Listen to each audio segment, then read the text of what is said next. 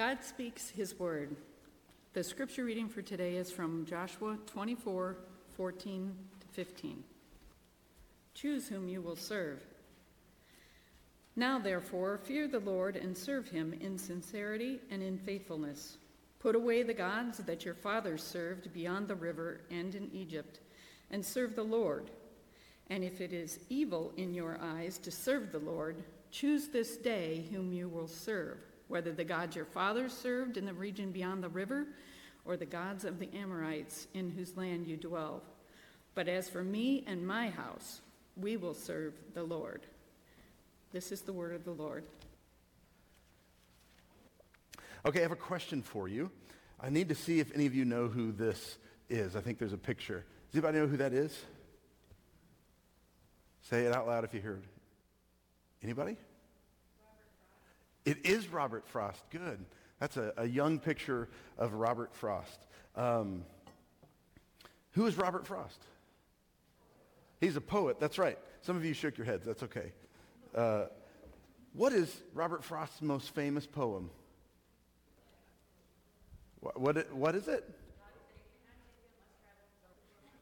It's to do with the road. That's right. That's right. The confusion is because of something I have to tell you. And for a lot of my life, I misunderstood this poem, and probably most of us in this room have misunderstood it. It's not our fault. Our English teachers told us the wrong thing. We'll just blame them. No offense, the English teachers. I was so angry when I finally read, hey, you guys have been missing it all this time. This is what this poem is about. It's called The Road Not Taken, not The Road Less Traveled. But I've thought most of my life that's what it was. And I misunderstood it. And so I'm going to do the scariest thing ever for me, which is try to read poetry. But I want you to listen to it. I think we got it up on the screen. We're going to try and see maybe how we've misunderstood it for all these years. Okay. Yeah, so here we go. I'm going to try. Whew. Two roads diverged in a wood, and sorry I could not travel both, and be one traveler long I stood, and looked down one as far as I could to where it bent in the undergrowth. Then took the other as just as fair, and having perhaps the better claim, because it was grassy and wanted wear, though as for that, the passing there had warned them really about the same. And both that morning equally lay in leaves no step had trodden black. Oh, I kept the first for another day, yet knowing how way leads on to way, I doubted if I should ever come back. I shall be telling this with a sigh, somewhere ages and ages hence. Two roads diverged in a wood, and I took the one less traveled by, and that has made all the difference. Okay, so there's a few things we need to remember that he just said in this poem as we kind of talk about what it might mean. He says they were really worn about the same. Okay, they were worn about the same. And that no one had walked either of the paths that day, right? He said there was, the leaves hadn't been smashed down or anything, so that they're both fresh roads, equally worn, all right? And he said, they both looked good and appealing, and he said, someday I hope to come back and travel this other one, right? And he says, maybe I won't ever get to, but hopefully. Okay, and then what did we say was the title of this poem? The Road Not Taken. Okay, good. So, what Frost is actually getting at is decision making. This poem is actually about the way that we as humans justify our decisions. The way we make a decision, and we say, of course that was the right decision, right? We have to justify it, or else it would be, I absolutely am knowing I'm making the wrong decision, right? No, you have to pick, and so you got to come up with a reason as to why you made the decision that you made, right? It's human nature to feel the need to do this. And then he kind of even mischaracterizes the other one, right? Oh, yeah, I took the road less traveled, that other one. But he had just told us they were equal, and they were equally traveled. And he couldn't decide which one to pick because he liked them both. But then he's going to go on and say, I did pick this one, and it's the best decision I ever made. It made all the difference. So he's not talking about just picking the road that's less traveled, and that's the one. That's what I thought my whole life, right? Oh yeah, just the importance is to go the other way. But we now know, even historians tell us that Robert Frost had a really good friend who he would always pick on for being indecisive. And they say he even wrote this poem for his friend who could never pick what to do. And so he's like, almost wrote this as a joke. It's his most famous poem, and he hated that it was his most famous poem, by the way. But it was kind of a rib as this guy to go, look, it'll be fine. Just pick one and then just say it was the right decision no matter what you do. Just go with it. But those of us who like to be different and who like to go against the grain and have turned this poem kind of into a false justification, as the motto, right? Take the road less traveled, which is in fact the point that Robert Frost was going to make, which is we're doing the thing, we're justifying why we think it is, and that's not the reason at all. So, I spent way too much time on this, by the way, just in case you were wondering. But I felt like, sometimes I'm like, people need to know this, right? I have this moral obligation to make sure that you understand what this famous poem is about. So, I say all this to tell you that this morning, James is giving us two roads. And he wants us to take the road less traveled. Did you see what I did there? I just missed. Yeah, you got it. We're going to take the misunderstanding of Frost's poem, and we're going to talk about two roads, and that James wants us to take the road less traveled this morning.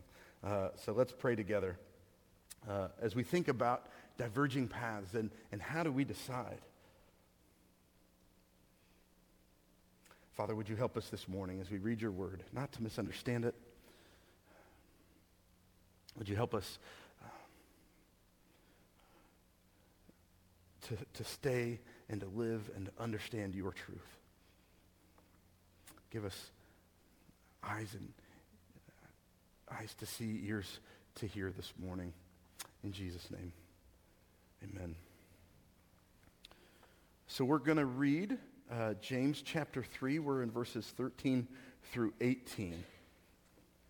With this question in mind, are we going to choose the earthly wisdom, the path of earthly wisdom, or the path of heavenly wisdom?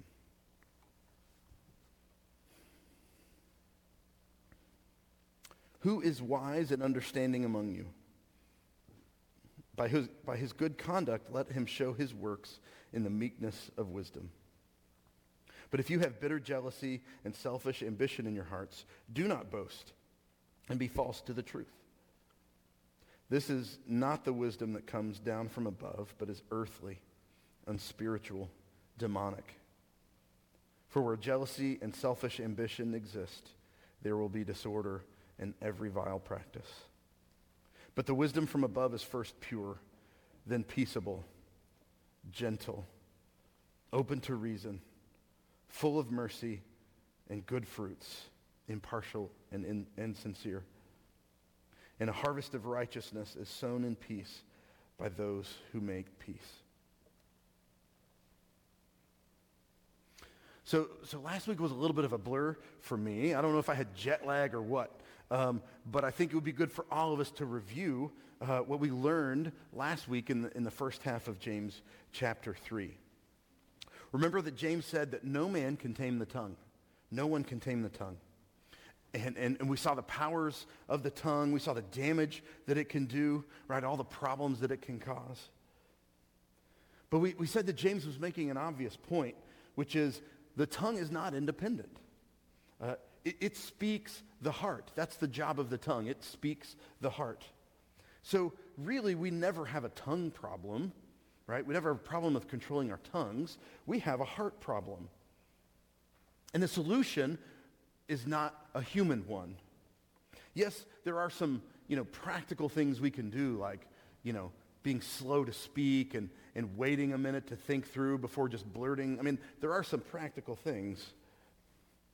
But the solution is a God solution, right? It's being filled with the Holy Spirit, choosing a life that pursues righteousness through our connection with the Spirit. He is the one who, in fact, produces the fruit, right? The fruit of the Spirit that we need, that James is saying that we should have in our lives. So this morning, James is going to continue on the same path, and he's going to start with a question.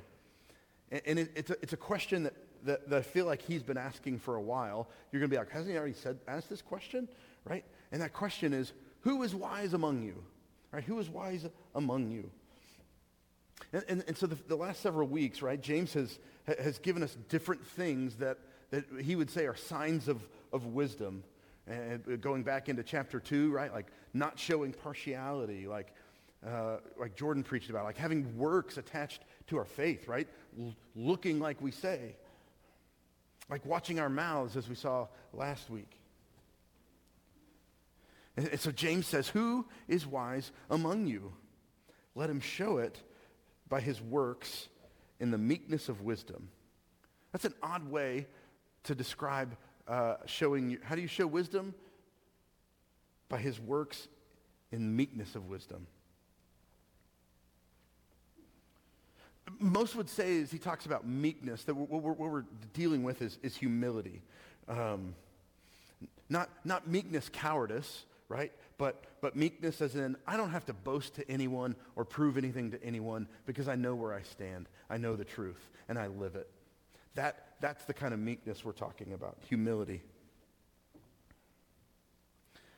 And so then he's going to go into a list of things, and he's going to say, look, let me tell you what wisdom is not, right? And we're talking about this kind of diverging path. This is the first path, right? Robert Frost can tell us about looking down this road, and that's what we're going to do. We're going to look at this one. So he starts with three things. ESV translated as bitter jealousy. Bitter jealousy, right? This is the bad kind of jealousy, right? There's a good jealousy, like God is jealous in a good way. This is bitter jealousy, like envy. The second thing he says is selfish ambition.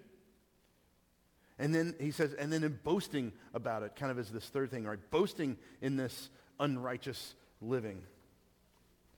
And he says those things are earthly, unspiritual. He's even going to go so far as to say these things are demonic. Why would he say that? When we hear that word demonic, right, we kind of go, whoa, that gets my attention, right? Why would he say that? Well, so what do we understand as the root fall of the demons, right? When we talk about that story, what was the root of their fall? Right? They wanted power and glory instead of giving it to God, right? They wanted to be equals.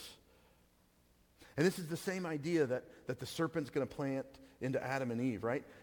He knows you'll be just like him if you do this, right? Don't you want to be just like him?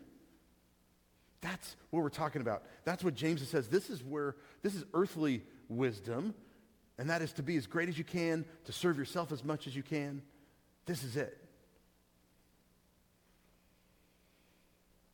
When I look at the influential parts of our culture, right? So I think about politics, any side you want to you choose. Entertainment, just pick somebody, right? The economy. All of these are based on bitter jealousy, selfish ambition, and boasting in our lifestyles, right? All of them have to do with that. That's where they all go back to. Pride in everything that we are, pride in everything that we do. That's the influential stuff we're seeing in our culture today. We can mask them and describe them in different ways, but when you boil them down, they're jealousy, selfishness, and arrogance. That's really the root of everything that we see going on in our society today. And James goes on and he says, look, a world that's lived like this is one of disorder, right? It's one of chaos. That's the what's produced when people just live this way. Out of jealousy, selfishness, and arrogance, we get chaos. We get disorder. And he says, and it turns into every vile practice. You should come to Sunday school because we talked about some of the vile practices. They learned about a new one this morning. All of that comes from this root of earthly wisdom is what causes the sin that we see that's running rampant today. And I've struggled as I've thought through this sermon a little bit, not to try to gripe too much about our culture, right? I don't want to sound like the guy in the rocking chair back in the good old days. But look at every vile practice that we see today. And the roots have all come from telling people, just embrace your own truth, right? Embrace who you are, right? Take pride in who you are. Just be you. Don't improve. Don't get better at anything. Just be you and be proud of it. Right? Follow your heart. The Bible says the heart is corrupt. Follow your heart. Right? As Mountain Dew would say, you do you. You do whatever it is that you want to do. Right? Have it your way. You're worth it. You deserve it. Live your best life. That is the message that all we hear all day long. Live your best life. You deserve it. You're worth it. You need more. And if you just had it, it would be better. Right? You'd just be a little bit happier if you just had some more stuff. And I've seen this creep into our Christian culture, Christian community, right? We've taken modern psychology concepts, I would say, and we've snuck them into Christianese. So I've had people that I know in church be the most selfish people I can ever imagine. And they say things like, oh, I just need to practice some self-care right now. I need to take care of me, right? I need some self-care. I can't help anybody else. I need self-care. So let me just distinguish in case you're wondering, right? There is a healthy thing such as soul care, right? And making sure that we are living according to Scripture, right? And when we do that, we take care of ourselves the way that we ought to, right? In a godly way. That's not what I'm talking about when I talk about self-care in the way that it's described today, okay? I've had people tell me, hey, I really can't help you serve at the food kitchen this Saturday because I need some self-care. I need some me time, right? And what that's going to include is hours and hours of binge watching Netflix or 12 straight hours of video games, and that's self-care because I just gotta help myself. Society says anything you want it to be could be self-care, right? Getting out, go crazy on a Friday night, that's self-care. That helps. I said I wasn't going to gripe too much. Sorry. I hear people say, oh, the psychology ideas of boundaries, right? I don't talk to people that can stress me out, right? I've got to have my own Christian boundaries. I don't know where that fits with Jesus talking about loving our neighbors, right? Carrying other people's burdens, right? All of that can be selfish, and we've turned that into justification in some Christianese way. But I think we have to be careful in all of that. When we look and say, what is earthly wisdom? It's about taking care of self, preserving self at all costs, and defending who we are no matter what. Nobody can correct me. I'm fine the way that I am, and I'm going to boast about it. And I'm going to pursue whatever I feel like pursuing, and that's okay. Okay, so now, right, we're going to look down this other road. We're standing here, diverging roads. We're going to look down this other way. James says this is heavenly wisdom. And remember, in the last couple of weeks, we've already said that when the word wisdom comes up in Scripture, right, it doesn't have anything to do with cleverness. It's not some kind of Confucius fortune cookie styled, little pithy statements, right? That's not what wisdom is in Scripture. Wisdom in Scripture is the epitome of living a biblical life, right? It's the whole package of being who you're supposed to be and living it out. That's wisdom. So this is what he says. It says, wisdom from above is first pure. It's interesting that he says that it's first pure, then peaceable, gentle, open to reason, full of mercy and good fruits, impartial and sincere. and a harvest of righteousness is sown in peace by those who make peace. So you remember in Forrest Gump, when he would always say, stupid is as stupid does, right? Stupid is as stupid does. I think James is saying wisdom is as wisdom does. Wisdom is as wisdom does. Meaning, right, wisdom is showing it in how you live. Wisdom is shown in the way that we live. Wisdom isn't wisdom until it's shown to other people. Theoretical wisdom isn't wisdom. Wisdom in a library isn't wisdom. Think about good drivers, okay? If I said you had to pick somebody to drive you across the country, would you pick a person who has a good record of driving over the last 20 years? Or would you pick a person who has been studying a whole lot about driving?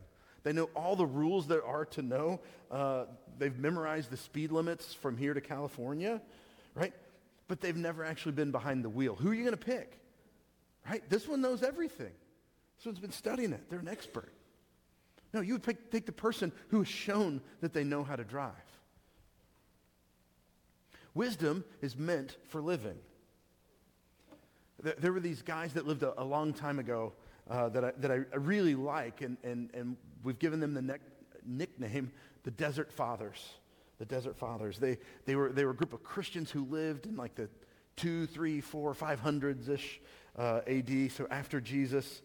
And they loved Jesus. They were Christians, and they became, we would call them fanatics, for lack of a better word, in many ways. They became fanatics of Jesus. And they were all about discipline, and they were all about knowledge. And they said, look, we want to focus on Jesus so much that we've got to get away. And they moved into the desert. That's why they called the Desert Fathers. And they would build themselves little stick huts and say, look, we don't want any of the pleasures of this world. We just want to sit and focus on Jesus. We're going to pray for 20 hours, and then we'll, whatever. That was all that they did, right? They just went away from society, and they prayed. And there's some really cool books about them. They said some amazing things. They did some amazing things. But there's one problem that I've always had with the Desert Fathers. And if you're paying attention to the sermon, right, you can already guess where I'm headed with this. They took themselves out of the game, right? They weren't living wisdom, because wisdom, all the ways that James just described it, are relational. Why do you need to be peaceable, right? Why do you need to be humble? All of those things are relational things that he just said, right? Gentle, open to reason, full of mercy. Mercy to who? If you're living in the desert by yourself, who is there to be merciful to? How easy would it be to work on patience if you didn't have a spouse or children or parents to deal with, right? I'm doing pretty well with patience if I don't have to worry about those things. Right? If I don't have a job, if I just eat locusts in the desert, I don't have to worry about patience too much. So the descriptions that we see, James says, look, this is how they're lived out. This is what it looks like with other people. Pure, peaceable, gentle, open to reason, full of mercy, good fruits, impartial, sincere. Wisdom was made for relationships. I want you guys to think about the wisest person you know. The wisest person you can. Picture that person. Okay, I get to pick on her for 2 weeks in a row, and since she's not here, it's okay, right? I got to spend some time with Connie McGee this past week, right? And she is probably the kind of person, maybe not exactly, but the kind of person that most of us think when we think of a wise person. They're the kind of person that just oozes wisdom, right? You just want to be around them to see how they are in life. They can't help it, right? They just can't help themselves. That's just who they are. And it's not out of boasting. It's not out of arrogance. But it's because these kinds of people that you're probably picturing, it's because they know the Father. It's because they know the Father and they spend time with him. It's because they live out their faith. Because they're people of love and grace and mercy. Right? That's the kind of people we think of that are wise. Right? And I've been blessed to know several people like this in my life that wow, can I just spend more time with you? I just want to be around you and absorb who you are. But those people, if I asked them, hey, would you write a book on wisdom? They would just laugh. They'd be like, are you kidding me? I'm not going to have to write a book about any wisdom that I have. They would say the same thing James has been saying. Just read the scriptures and live it. That's all I know. That's what I do. I don't need a book. Right? That's what James is saying here. Pursue Jesus. Pursue purity. Live out hospitality and mercy. Use your words to speak life to others instead of serving yourself all the dang time. James is such a simple guy. Some people love James. Some people, he drives people crazy too. Right? He didn't write any profound theology, but he was wise. And he's simply saying again and again through these sermons, right? Listen to Jesus and then do it. Know his word and then do it. Know Jesus and live like he did. That's wisdom, right? Apparently in the early church, there were these people who claimed to have some sort of special wisdom. And James is like, just look at their lives. They don't have it. You should be able to tell who's wise just by watching their lives a little bit. And so this comes to us as well, right? What do you and I spend our days pursuing? What do we do with our time? What do I spend my day pursuing? Too often it's in the categories of worldly wisdom, right? Things that fall into these categories of envy, right? Getting more stuff, doing better, because that's what I'm supposed to do. The world tells me that. Jealousy. It's not fair that they have that and I don't have it. Selfish ambition. I just need to take care of me more. Really, that's what this life is about, is just taking care of me more. Too often I get in these categories, right? And it's really easy to live this way because our world just says, yep, that's the right, good choice. Keep going. You're doing it. You're so close. You're pursuing happiness. You're going to get there, right? A world that says, hey, God is holding out on you if you just had this, if you just pursued it this way, you'd be happier.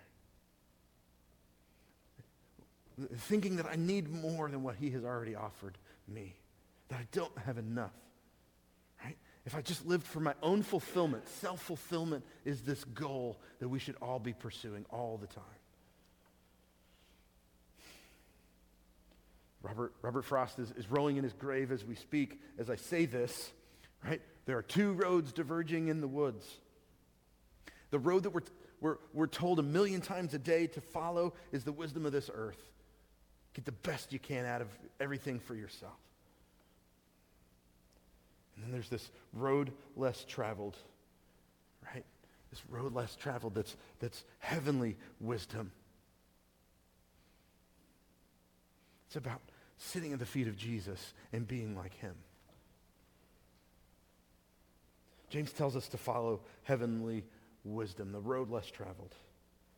There is a shortage of wisdom in our world today, but it's not because there's a lack of intelligence or information or knowledge, right? All of that is everywhere.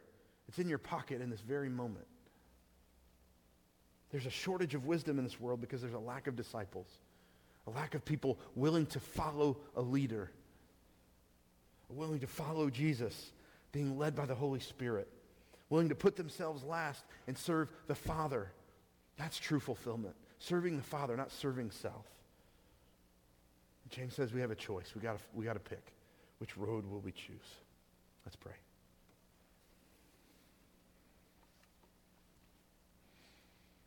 Father, we need your help. When we trust our gut, when we trust our instincts, when we follow our heart, we serve ourselves. We go after our own selfish ambition, our own desires. We want ourselves to be great.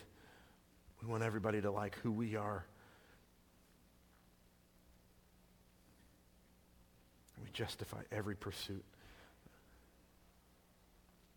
God, would you open our eyes to it?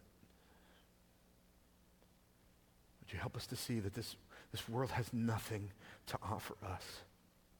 that the wisdom of this world is foolish. God, would you help us to pursue your wisdom? It starts with humility. It starts with us not being in charge, that it not being up to us not being the most important thing.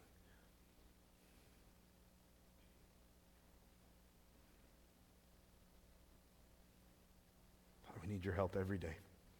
Pursue your wisdom and not the wisdom of this world. Thank you, Father. In Jesus' name, amen.